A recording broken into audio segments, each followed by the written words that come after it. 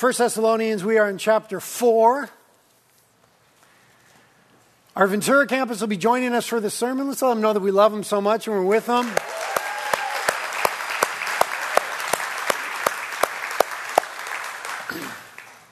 I heard that last week, because of the subject matter, was a little tense. Is that true? No?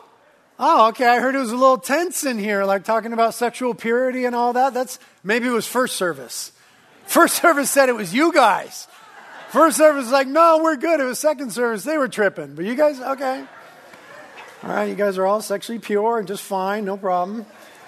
Well, we're going to pick it up this week. The Apostle Paul is going to contrast for us a little bit the difference between lust and love. He's going to transition from the lust that he spoke about and the holiness and the purity that ought to be in the life of the believer last week to the love that ought to be in the life of the believer.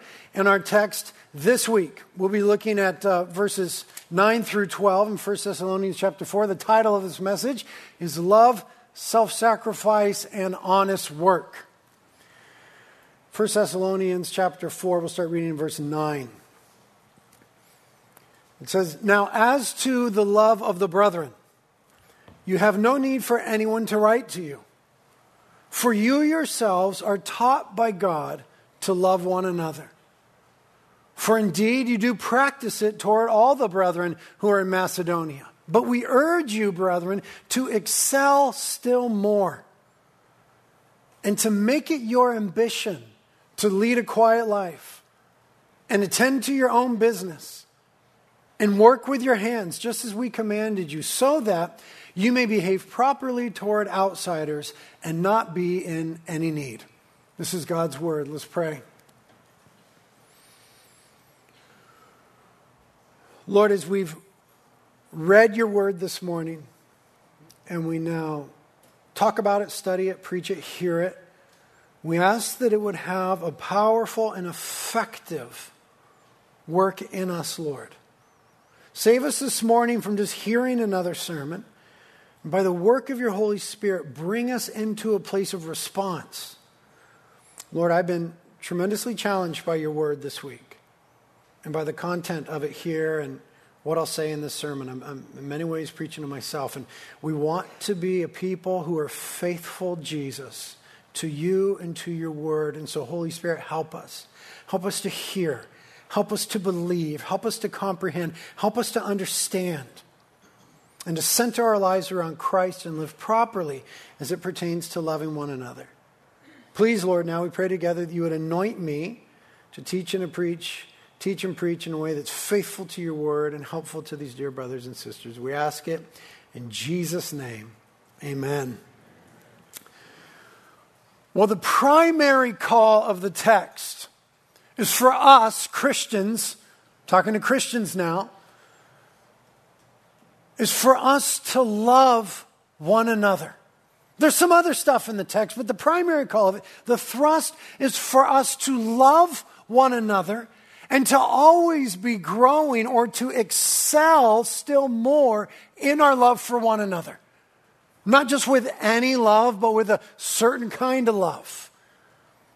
The love of the brethren, it said there in verse 9. We'll define that in a moment. But the text is urging us as God's people to love each other well and faithfully. For after all, love, the scriptures say, is the greatest thing. The end of the great love chapter, 1 Corinthians 13 says, "Now these three abide, faith, hope, and love. But love is the greatest of these." And though love in some ways in Scripture is portrayed as the greatest thing, our experience often in the church is that love is the hardest thing. We understand from the Scriptures that love is a defining quality of God. There's much that the Bible would say about God. There's much that we could say about his character. He's certainly holy. He's certainly just. He's certainly righteous. But our minds immediately go to 1 John 4:8. God is love. Love is held to us in Scripture as a defining character or quality of God. And we also learn from Scripture that love is common to all of humanity, a defining characteristic of God. and common to all of humanity. All of humanity has within them the need for love and the desire to give and to receive love. And the call on the Christian is to love one another in the way that we've been loved. So that because God is love, when we love each other well, that's when we're most being like God. We're called to be imitators of God as His people. And the fact that love is common to all of humanity is part of the evidence for the fact that we have been created in God's image. God is love. We all have this love thing in us, common to all of us, because we've been created in the image of God. And love is from God to humanity a gift. The fact that love is common tells us we are created in the image of a living God. But the fact that though love is common, love is often so rare in our world is evidence of the fall. Love is common, but there's often a lack of love in our world. Would that be a disputed statement? That seems pretty obvious. And that is evidence of the fall. Love at the same time in our world is that thing among humanity which is most common and most scarce. Everybody recognizes that we need more love. Hence all the songs. All we need is love. You know the one? You know that one? You couldn't recognize it because I can't carry a tune, but you know the one. Name any old song. There's so many songs. If we just had love, if we just loved each other, more love. Oh, there's all those songs. And what they usually amount to is non-defined, mushy, silly sentimentalism. Trying to say very much, trying to get at something incredibly profound, our common need for love, but the common lack of love, and yet not really getting at it.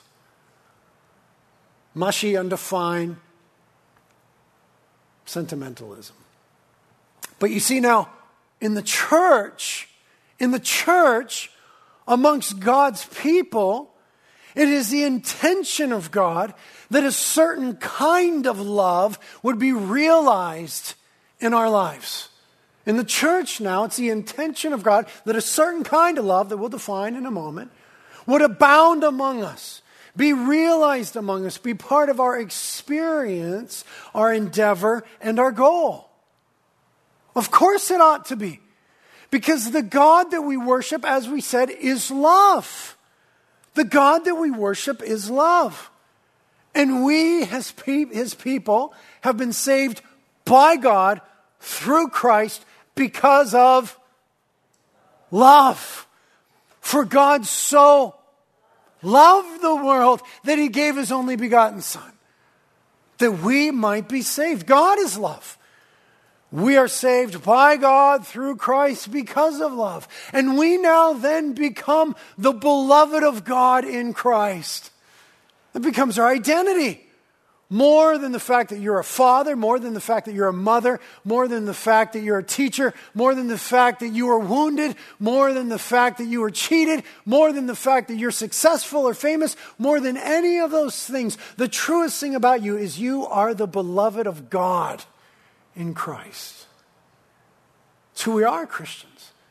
God is love. We are saved by God through Christ because of love. We then become the beloved of God in Christ. And then we all together are children of God. We have the same Father then, the Heavenly Father. And so we now have this relationship that is, the New Testament would say, in various forms and metaphors and ways, thicker than blood. This family, because of love. Behold what manner of love God has bestowed on us, that we should be called the children of God. Because we have the same Father, we now have this family bond. We're getting at what this verse means, this love, this family bond. So because we are the beloved of God, saved, because we are loved by God, and we worship a God who is love, then the defining mark of God's people ought to be love. The defining mark. The most obvious characteristic. The most potent thing as people observe us. There'll be other things about us. They ought to take note of our holiness, our generosity, our justice, our truthfulness. But superseding all of those things, overarching all those things, the greatest of all those things is that the primary defining characteristic of God's people amongst themselves ought to be love. Jesus said it in no uncertain terms in John chapter 13. A new command I give to you. Wasn't actually new, it goes all the way back to Leviticus 19, but Jesus is doing something new with it. A new command I give to you, love one another. As I have loved you, so must you love one another. And then in verse 35, by this all men will know that you are my disciples if you love one another. Now there's a couple of really important things in that passage. The first is, again, Jesus says about his followers, about his people, that the defining mark is love. Saying it again. Let me say it again because we need to hear it again. That the world, all men will know that you are my disciples if you love for one another. The world ought to look, and there ought to be something obvious and attractive about the way that we love each other. When the community looks in, when they find out that we're Christians, if they visit one of our gatherings, if they hear about what they're doing, or they see us interacting with one another, hear the things that we're sowing into each other's lives, there ought to be something really obvious, otherworldly, supernatural, and attractive. The intent of Christ is that people will look and say, I don't know about what they teach or what they claim or what they're doing or their political stance. I don't know about all that, but they sure do love one another. I think Jesus is saying that that ought to be a reality in the church. Something obvious, attractive, so that people look and say, I want in on that love. I want to be a part of that love. What is that love? And then we talk about Jesus. Second thing that's really important about what Jesus said here is that not only is love the defining mark, but Jesus is the definitive model. That is to say, by implication, our love for one another in the church is not meant to be contingent upon our lovability. Or, someone said amen. Or our loveliness. It's not meant to be contingent upon that. It's a different thing than the normal love the world would talk about. Anybody loves the lovely. Anybody has a love for those or things that are lovable. But that's not the impetus within the church. Why? Jesus says, just as I have loved you. When and how did Jesus love us? The scriptures say that while we were yet enemies of God, guilty of our sins, lost in our sins, filthy with our sins before God, the scriptures in no way hint that there is anything lovely or lovable about us. God has loved us because of who He is, in spite of who we are. Someone say, good news. That's good news. Because God is love. He loves us who in our sins and in our rebellion to Him were unlovely. And so now then, the gospel call, the call of Christ, and the thrust of the text then is that we are free to love one another in spite of one another. Even with all of our stuff. That's our model. That's the way that Jesus gave it to us. That's the way that we've been loved by God. So the scriptures say then that we love, I love you and you love me, and we love one another because we have been loved. 1 John teases it out a little bit. Dear friends, let us continue to love one another, for love comes from God. Anyone who loves is a child of God and knows God. But anyone who does not love does not know God, for God is love. God showed how much he loved us by sending his one and only Son into the world so that we might have eternal life through him. This is real love. Not that we loved God, but that he loved us and sent his Son as a sacrifice to take away our sins. Dear friends, since God loved us that much, we surely ought to love each other.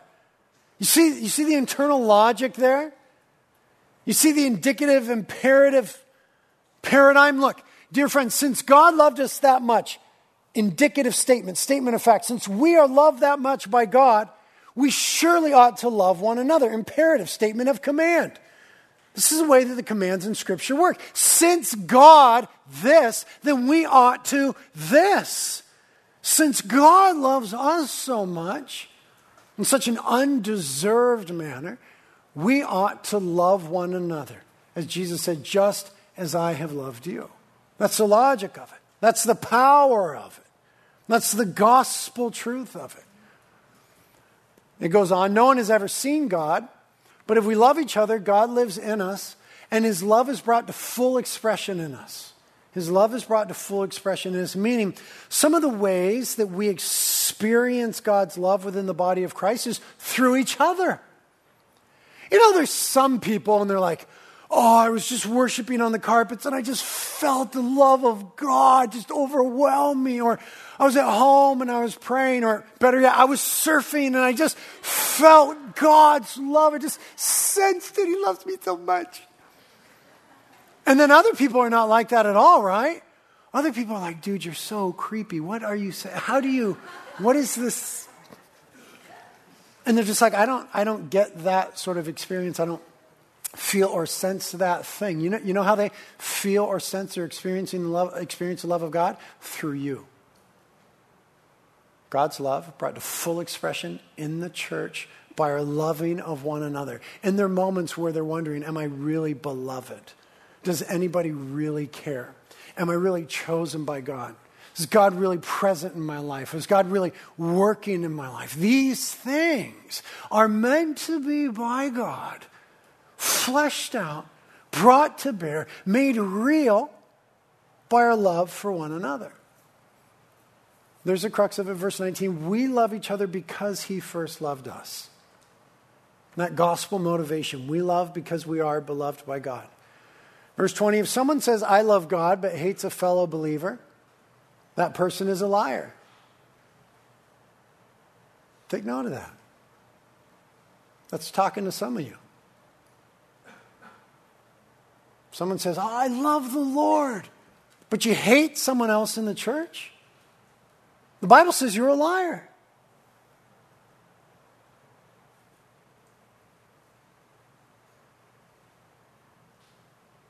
For if we don't love people we can see, how can we love God whom we cannot see? I don't know what that means, but that first part.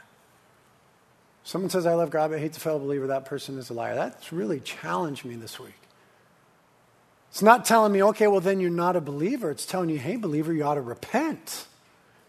You ought to repent of this false dichotomy, this incongruency, this non-faithful thing where I'm saying, I love the Lord and I'm singing the songs, but I'm holding malice in my heart toward my brothers. Man, that's tough, isn't it? Verse 21, and he has given us this command. Those who love God must also love their fellow believers. It's crystal clear. It's crystal clear what the call is. Okay, but what is it like? What kind of love are we talking about here? Are we talking about the Beatles' love songs? Are we talking about Air Supply and their love songs? What are we talking? That's a horrible reference. Did that first service too. I tried to get it out of my mind. Taylor Swift love songs. What are we talking about here? What does this love look like? Well, I'm almost sure that the text is saying nothing about feelings. I am almost sure, I'm just trying to be humble, but I won't be. I'm sure that the text is saying nothing about the way that we feel or don't feel about a person. That's not what is being spoken of here. The noun in that first verse, verse 9, called brotherly love, that's the Greek word Philadelphia. We call it brotherly love, the city of brotherly love, Philadelphia. But it's really love that is because of blood connection. It's family love. And what the New Testament does is it co-opts that term. It takes that term that was common, like we're family, you're my sister, like we have the same blood, we have the same father, I love you. It takes that term and it applies it to the church. And it says there is a family call that's even higher than blood. Blood of Jesus Christ, by which we've been cleansed and brought into relationship with God, and through which we become children of God and the beloved sons and daughters of God. Uses that language. This family love is the noun. But at the end of verse 9, when he uses a verb, for you yourselves are taught by God to love, a verb there, it's the Greek word agape. And that has nothing to do with how you feel about someone. This is self-sacrificial, other-oriented love by choice. That's what agape is. It's by choice. It's a love with which God has loved us. For God so loved the world that he gave. It has to do with giving. It has to do with preferring the other. It has to do with self-sacrifice. Neither of them have anything to do with feeling. You know, when you're born into a family, like, I know there's messed up families and this and that. Let's just put that aside for a minute. But when you're born into a family, generally you love. Just, it's a blood thing. And then we're called to this choice thing of agape. Look what Jesus says in John 15. This is my commandment, that you love one another just as I have loved you. Here he defines sort of agape love for us. Greater love has no one than this, that one lay down his life for his friends. Okay, so what kind of love are we talking about? We're not talking about mushy, sentimental love song love. We're not talking about, oh, I love dogs, or that kind of love. We're talking about something really meaty here. We're not talking about how we feel. We're talking about this gospel-formed, Christ-oriented decision to be willing to lay myself down for others. Man, that's a high call. It's not as simple as, oh, I'd take a bullet for you, bro. It's like real down-to-earth, nitty-gritty, like, okay, you're in need? I'll be there. You're hurting? I'll be there. This is real, giving up what I want, what I need, for the good of someone else. It's hard to get at it. Maybe the closest that we get at it in the natural realm, apart from God working by his Holy Spirit in the church, is the moment we have a baby. Let's talk about babies. I love babies. Mostly mine, but I love babies. And since we're talking about babies, we ought to look at a picture of Fifi, don't you think? Come on.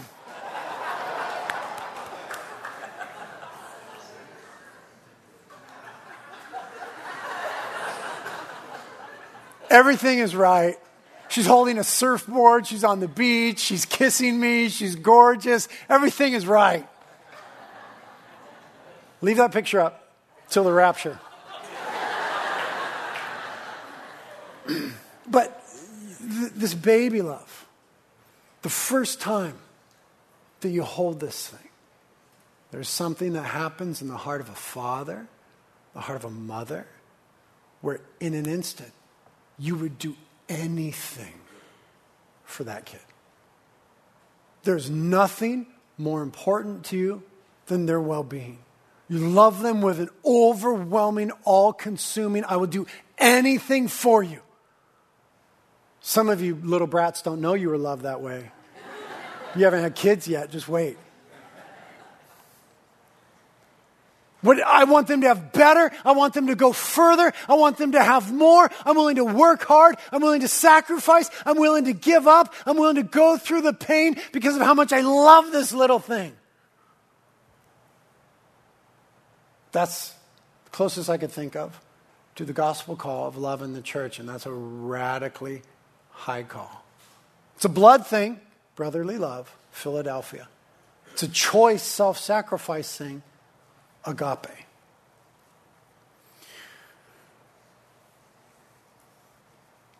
And so I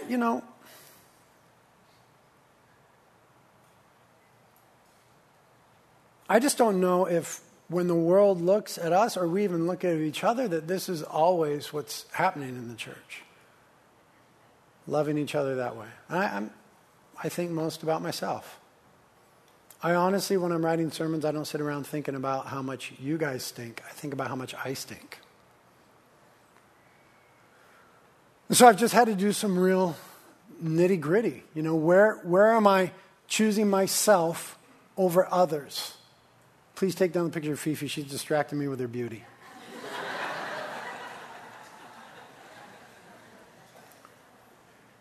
Am I really preferring others? How much of my decisions are egocentric, me-centered? I had to really wrestle with that this week. And then perhaps, because, we can't look at the whole church and say, look, we're supposed to love this way. Everybody start loving this way. We got to take it down to an individual level and ask myself some hard questions. Am I really seeking ways to love others with this sort of self-sacrificial love?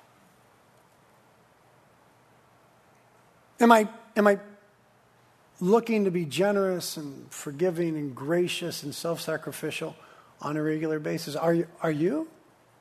I mean, there's a multitude of needs within the church that go unmet. When you hear about volunteer needs, when you hear about prayer meetings, when you hear about financial needs, when you see someone who is sitting in the corner and clearly no one is speaking to them, when brokenness is here, when there's a call to forgiveness, when I've been offended, when I've been belittled, when I've been looked over. Sometimes I look at the evidence of my life and my life in the church, and it seems like I am the person that I clearly love most. I want you to think about your life now. What would the evidence be? Someday we may be pulled into courts of law to show whether or not we're Christians. It's happening in other places in the world. Happened in this context. Would we be convicted of Christianity in a court of law by the way that we love one another? I don't know, man. Galatians 5 pushes it down for us a little bit. For you are called to freedom, right? We've been set free through the cross of Jesus Christ. We're free from the penalty of sin and the power of sin and the weight of the law and the demands of the law. We've been set free through the work of Jesus Christ. You're free, brethren. Only do not turn your freedom into an opportunity for the flesh. The idea here would be just self-oriented. Great, I'm free now. It's all about me. But through love, serve one another. We've been brought into Christianity. The logical flow, the Holy Spirit-led, Scripture-formed flow is now that I've been set free and forgiven, how might I begin to serve and to love others? Do you do that in any way at all? In the church now. This is just talking about the church, this text. This is talking about the church. For the whole of the law is fulfilled in one word, in the statement, you shall love your neighbor as yourself. And then this little parenthetical but very helpful saying, but if you bite and devour one another, take care that you are not consumed by one another. Slander, backbiting, gossip, unforgiveness, those things destroy a church when love builds the church. I went to the beach yesterday with Kate and Fifi, my wife and daughter. My son was at his job. He's 14 years old, has his first full-time job, teaching surf lessons. Yes. Right? Awesome job. Who doesn't? He's making more than I was making when I was like 30. Who doesn't want that job? It's unbelievable. So he was at his job. So Kate and Fifi and I went to the beach. and we were driving down to Ventura.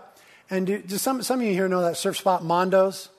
You know that one between Solomar and whatever. It's that one spot. It's where all the longboarders always are, and it's that lame little Waikiki wave that comes in. And the road goes right along the beach there. We were not going there. We were driving by it.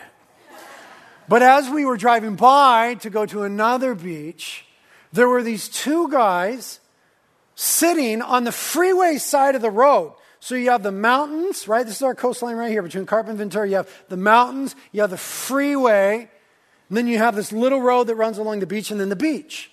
And they're sitting outside of their car on the freeway side of the road, the non-beach side of the road, in folding chairs looking at the beach.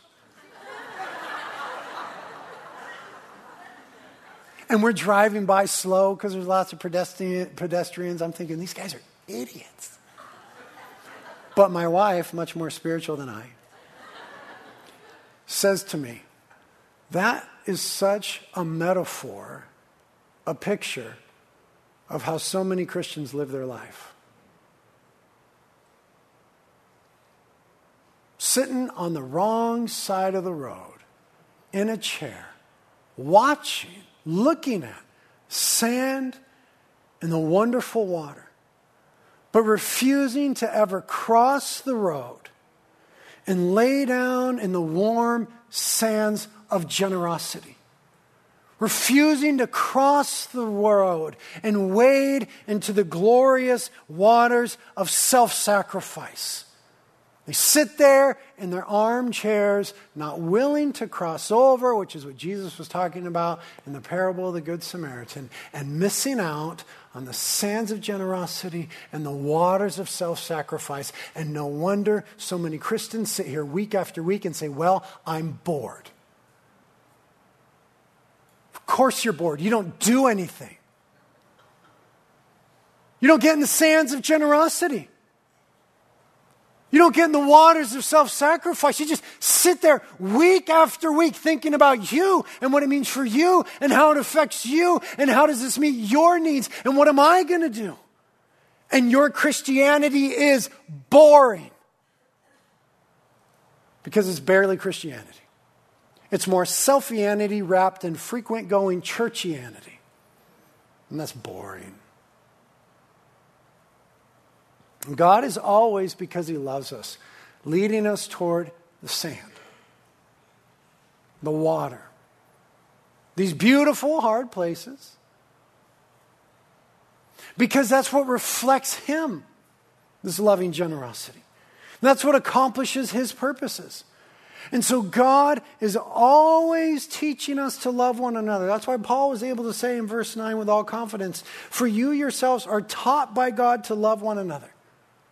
Isn't that a wonderful phrase? God is always teaching us to love one another. Two ways that he does that. One we've already spoken of, through the gospel, or the basis with which we love one another. We love each other and are able to do that even in spite of one another because we've been so loved by God. But then the other thing that we need to give careful attention to, the way that God is teaching us to love one another, is through opportunities or situations. I find that so many times in my life, I'm looking for a way not to sacrifice. But God is bringing me opportunities to sacrifice for the well-being of others. And by doing that, I then learn to love, agape love, as it says in the text. We just spend a lot of time isolating, walling up, and arranging circumstances so that we won't have to deal with those things. But God is in those opportunities. God's in the needs. God's in the lonely person. God is wanting to do something in our unforgiveness, in our bitterness, where we've been hurt, where we've looked over. There's lessons for us going to those who are unlovely, unlovable, hard to love. I'm talking about you. That was a joke. Nobody laughed. I can remember the first time, this text is not talking about feeling, but I can remember the first time that I realized that I really loved the church. Not this church, it was before that, but I was with a group of believers, and I was in a room with people that if it wasn't for Jesus, I would never be in the room with those people. Not because there was anything wrong with them. They they just weren't, they didn't surf. So I never would have been in the room with them. And I looked around this room and none of them surfed. None of them did what I did, were interested in what I was interested in, looked like what I looked like. The only thing we had in common was Jesus. And I remember looking around and thinking, I really love these people and want to serve them. Supernatural, man. That wasn't me. Supernatural. That's Holy Spirit transformation that takes place in the life of the believer. I love it when I see other Christians around town from the church or from another church or whatever, and we talk for a little bit. And then when we're departing, I say, okay, I love you, dude. And they say, I love you, dude. And you look around in Vaughn's and people are like,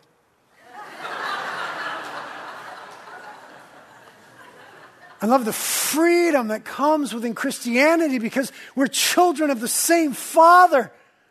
To be able to say and to mean, and the point of the text is to endeavor to live out, I love you, dude. How many times on a Sunday morning, I hope a lot that you hug someone here at church, you say, I love you. Because God loves us, He's always leading us toward these sorts of things and always teaching us. And because God is always teaching us, we should always be growing in love. Chapter 3, if you move up a chapter to verse 12, Paul says, and may the Lord cause you to increase and abound in love for one another. Increase and abound. And then in verse 10 of chapter 4, for indeed you do practice it or show it is the idea toward all the brethren who are in Macedonia. So it wasn't just about their church, it was about the church. But we urge you, brethren, to excel still more. Paul says, here's what ought to be happening in the life of the Christian. We ought to be abounding and excelling, growing, is a common vernacular, in our love for one another. Why? Because God is love. And we've been saved by God through Christ because of love. And we now become the beloved of God. And so we're called to love one another because we have been loved by Him. And because God is always teaching us through His Word and by His Holy Spirit to love one another. And if God is teaching us, then we ought to be growing, excelling to the point of abounding, is what the text is saying. How do we grow and excel in love? It's the same way that God is teaching us. First, keeping ourselves in the love of God, the truth of the gospel. That's why we read Scripture every day, because I need to be reminded of God's love and my identity in light of God's love. This is why we study theology, because it's about God who is love. This is why we give ourselves to right doctrine, because it's about the love of God in Christ. This is why we come together and fellowship together and we sing these songs and we hear these sermons and we get together in home groups and in small groups. It's all endeavoring to be reminded of the glorious fact that though we were rebels and stained in our sin, we are loved by God and have been saved by His Son. And the more we give ourselves to that, and let that form us, the more we grow, excel, abound in love for one another. That's the way that it works, by the work of the Holy Spirit. And secondly, how do we grow and excel? We start looking for those ways to love the brethren. Looking for ways to sacrifice. I'm just going to be super honest. You guys are never going to come back to this church again. I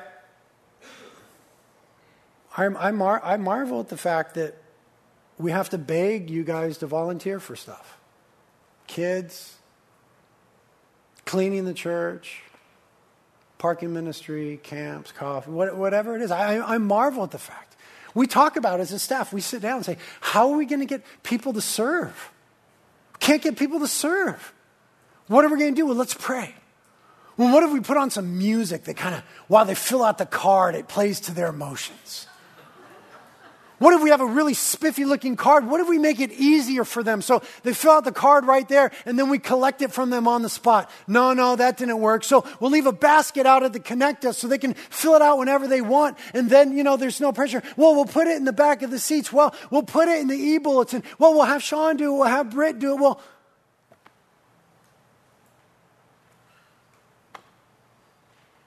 I'm just saying. It's really, really hard to get you guys to do anything self-sacrificial.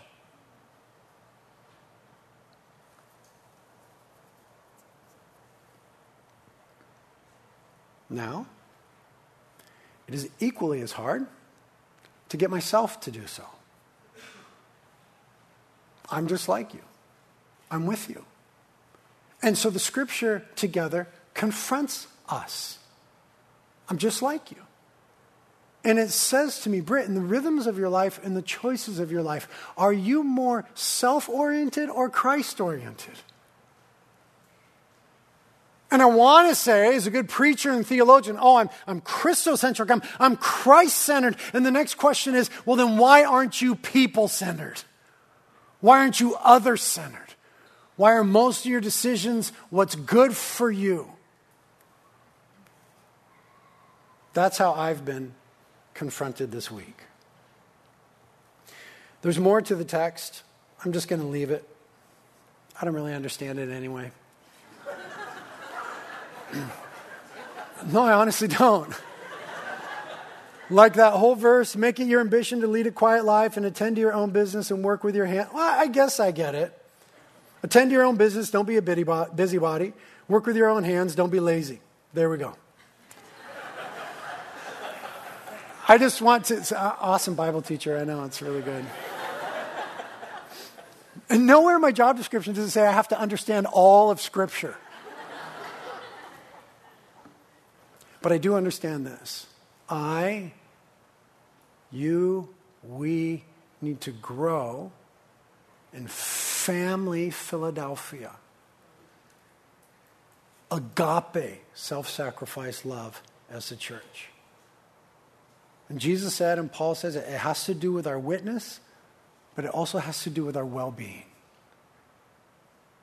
We've been made in the image of God, and we have an intense need to receive and to give love. And in some very special way, that is to take glorious expression amongst Christ's followers. So the worship team is going to come up, and I want us to really, really give ourselves now. Really give ourselves to seeking the Lord in this time. To really be asking the Holy Spirit, where, don't look at the worship team, look at me. Holy Spirit, where am I super self-oriented when you're calling me to be other-oriented because I'm loved by God? Where have I been refusing to love self-sacrificially or refusing to be generous amongst my brethren in the church, and you're calling me to do that? Let the Holy Spirit tell you those things. It's not my job to tell you those things. Let the Holy Spirit tell you those things. I've just told you what the text means. But let the Spirit convict you of sin and righteousness and judgment. And ask the Holy Spirit to pour the love of the Father in your heart, because we can't muster this. We're not called to fake it. It's got to be the transformative work of God's love in our lives as applied by the Spirit. So ask Him to do that. Maybe you're saying, gosh, I feel far from God. You know what Jesus said? The Father is seeking those, looking for people who worship Him in spirit and in truth.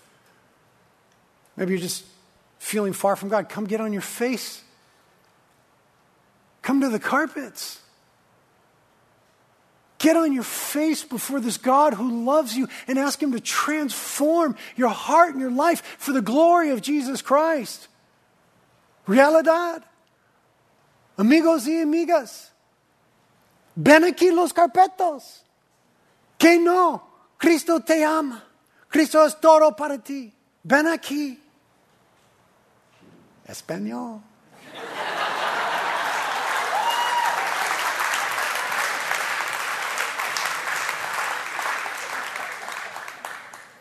Let's do real business now with the Lord.